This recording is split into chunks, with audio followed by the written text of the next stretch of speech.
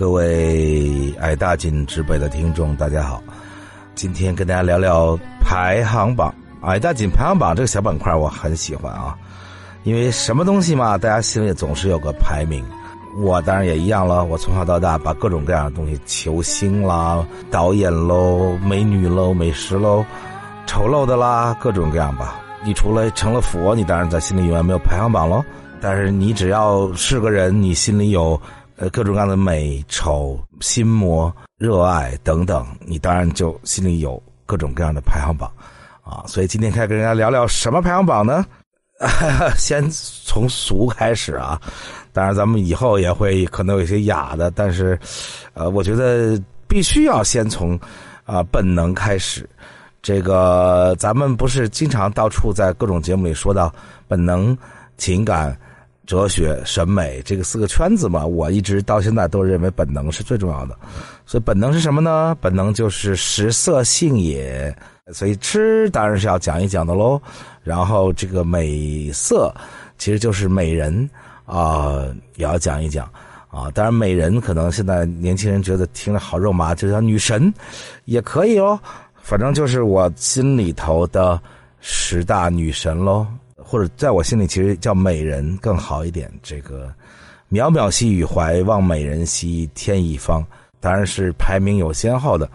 也没有什么固定的标准。总而言之，就是我这一辈子在我心里头，比如说美人这口井是有10米深啊，曾经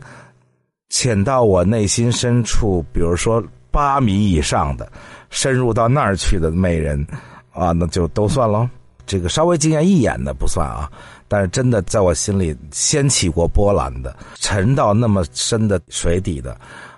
这个10位我来跟大家报告一下。先从第10名开始说啊，当然很多大家会很吃惊啊，但是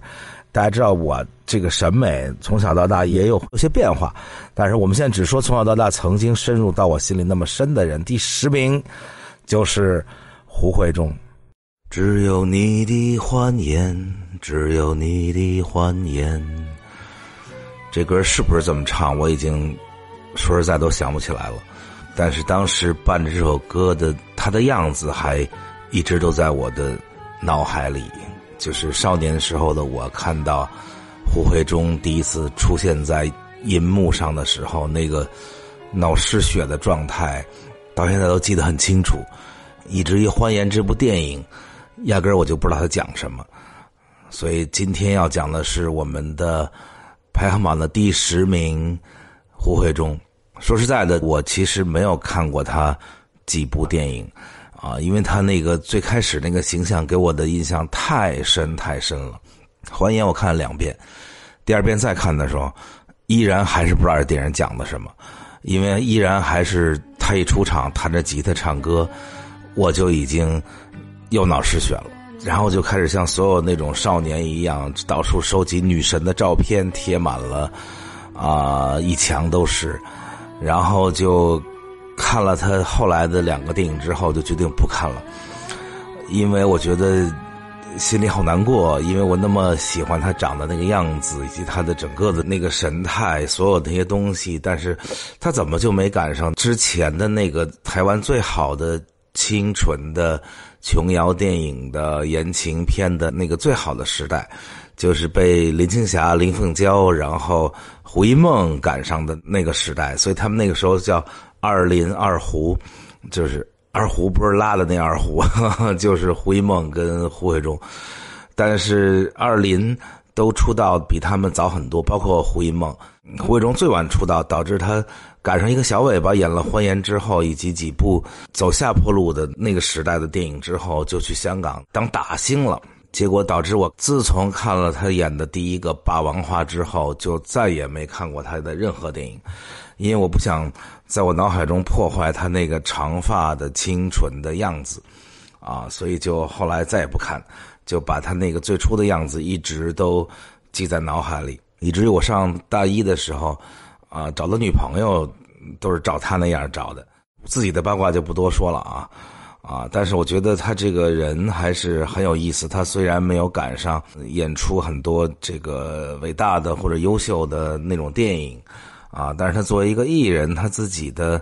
生活中演的很像一部电影啊，因为他的情史里面最重要的一段，我觉得是非常有意思的，跟大家分享一下。就是他是台湾眷村长大的，当然他家里是大陆来的啊。眷村其实就是大陆来的军人跟军属啊，当然可能后来还扩展到一部分不是军人军属，但是也是大陆来的啊，一些军公教做的违建啊什么，反正总称叫眷村啊。这个以军属为主，那我认识很多的台湾的朋友都是眷村里长大的，比如说伊能静啦，比如说大 S 啦。他的爸爸妈妈还把他的一个姐姐留在大陆了啊，他的姐姐后来就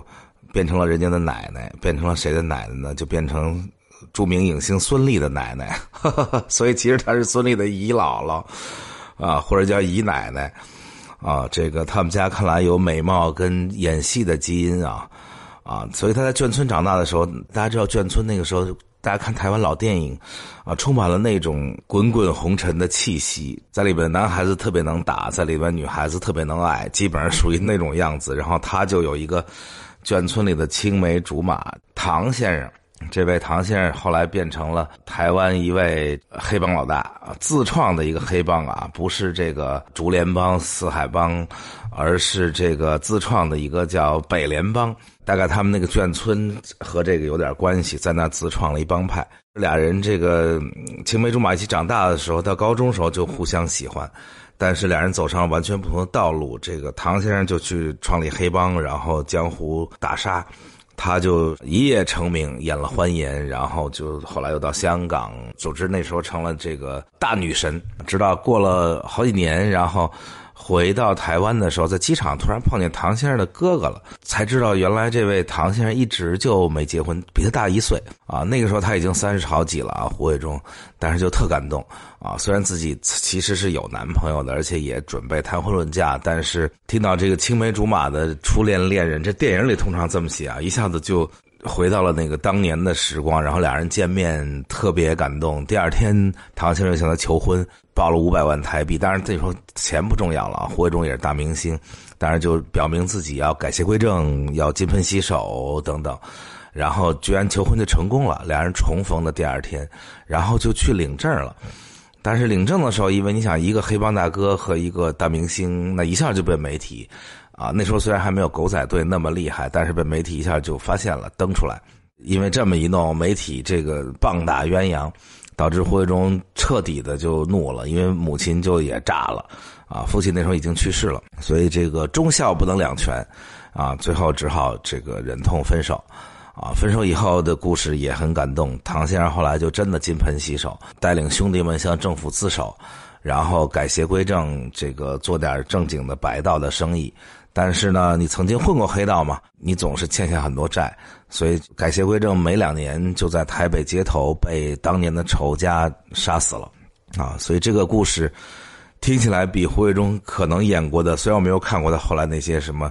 警匪片啊那些电影还要精彩。其实一直到现在，每当我看到媒体上有关于他的报道，或者看到他说啊他老了，他嫁了香港一个眼科医生，后来眼科医生还从政了，成了香港高官，是吧？好像是民政局局长什么之类的吧。然后已经为人母，我都不看他照片，就是看到他的新闻，看到他的照片，我就赶快略过去，因为他曾经潜到我心里，那口井8米深，我不想用其他的东西把它抹掉，所以在我心里他一直都是当年那个胡慧中抱着吉他在欢颜的开头唱歌，然后有风吹起头发那个胡慧中。所以向大家报告了一下这个第10名胡慧中。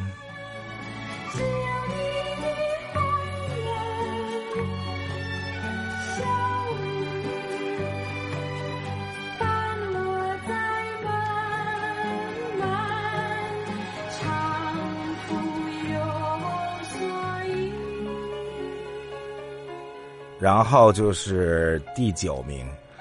这个第9名呢挺有意思的，到现在我不知道叫什么我不知道人叫什么。在我们这排行榜里有2位啊，另一位比这更邪性，是我认识我都不知道叫什么啊。这位是我不认识，是我电影上看见的，就是一部伟大的苏联电影叫《这里黎明静悄悄》如果大家去看的话，不怀任何政治立场去看电影就是电影。《这里黎明静悄悄》是全世界电影学院的教材，是不管是东方西方共同承认的一部伟大电影这个导演也是真的经历过那件事，参加过二战，而且打残了一条腿，架着拐杖一边哭一边拍的这部电影如果没看过，情节非常简单，就是在后方搞高射炮，因为男的都到前方去了嘛，所以后方比如要地防空的高射炮兵，然后都是女兵，所以他们是一个班，大概有那么好像是5-6个人，然后被一个男的小军官带领着，然后在那后方防守。没想到的是德国空降兵空降在后面了所以他们本来在后方，结果突然间就到了第一线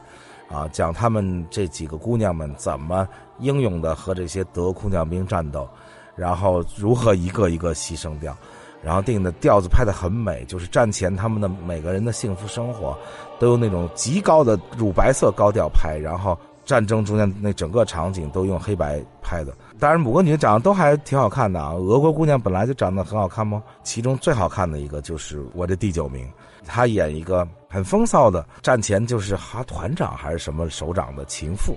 然后被人戳脊梁骨骂那种，就是在军中嘛都这样嘛，就是你是长官的情妇，大家就会骂你。然后长得非常美，梳着个金发大波浪头，然后身材也非常好。当然那个年代你看到有裸体镜头是很少很少的但是苏联虽然是社会主义国家，而且在政治审查上非常严，但是他们在性上很开放，所以对于裸体什么倒都没问题所以那也是很少的时候看到的裸体镜头，所以印象也极深刻。就是最后德军把他们包围了，为了掩护战友，他脱掉了衣服，然后跳进了一个湖水，然后唱歌吸引德国的空降兵们，然后德国鬼子就围过来了，于是就掩护了战友当然他也牺牲掉了，但是他的美，他的身材，他的表演，以及他的这个电影的人设，当然了这个演员咱也不认识他，也不知道具体啥样，但是他主要是吸引我的是年少的时候对于牺牲的女性 sacrifice 的女性，然后是非常的能打动自己，所以这个角色这个演员吧深深的就印在我少年的心里，就无数个夜晚想起他的歌声，他的身体，他的美貌他的牺牲，然后心痛得不得了，心痛大家知道少年就是那种心痛所以这是排在第9名也曾经深入到我这口井里的8米处有关这个第8名咱们且听下回分解。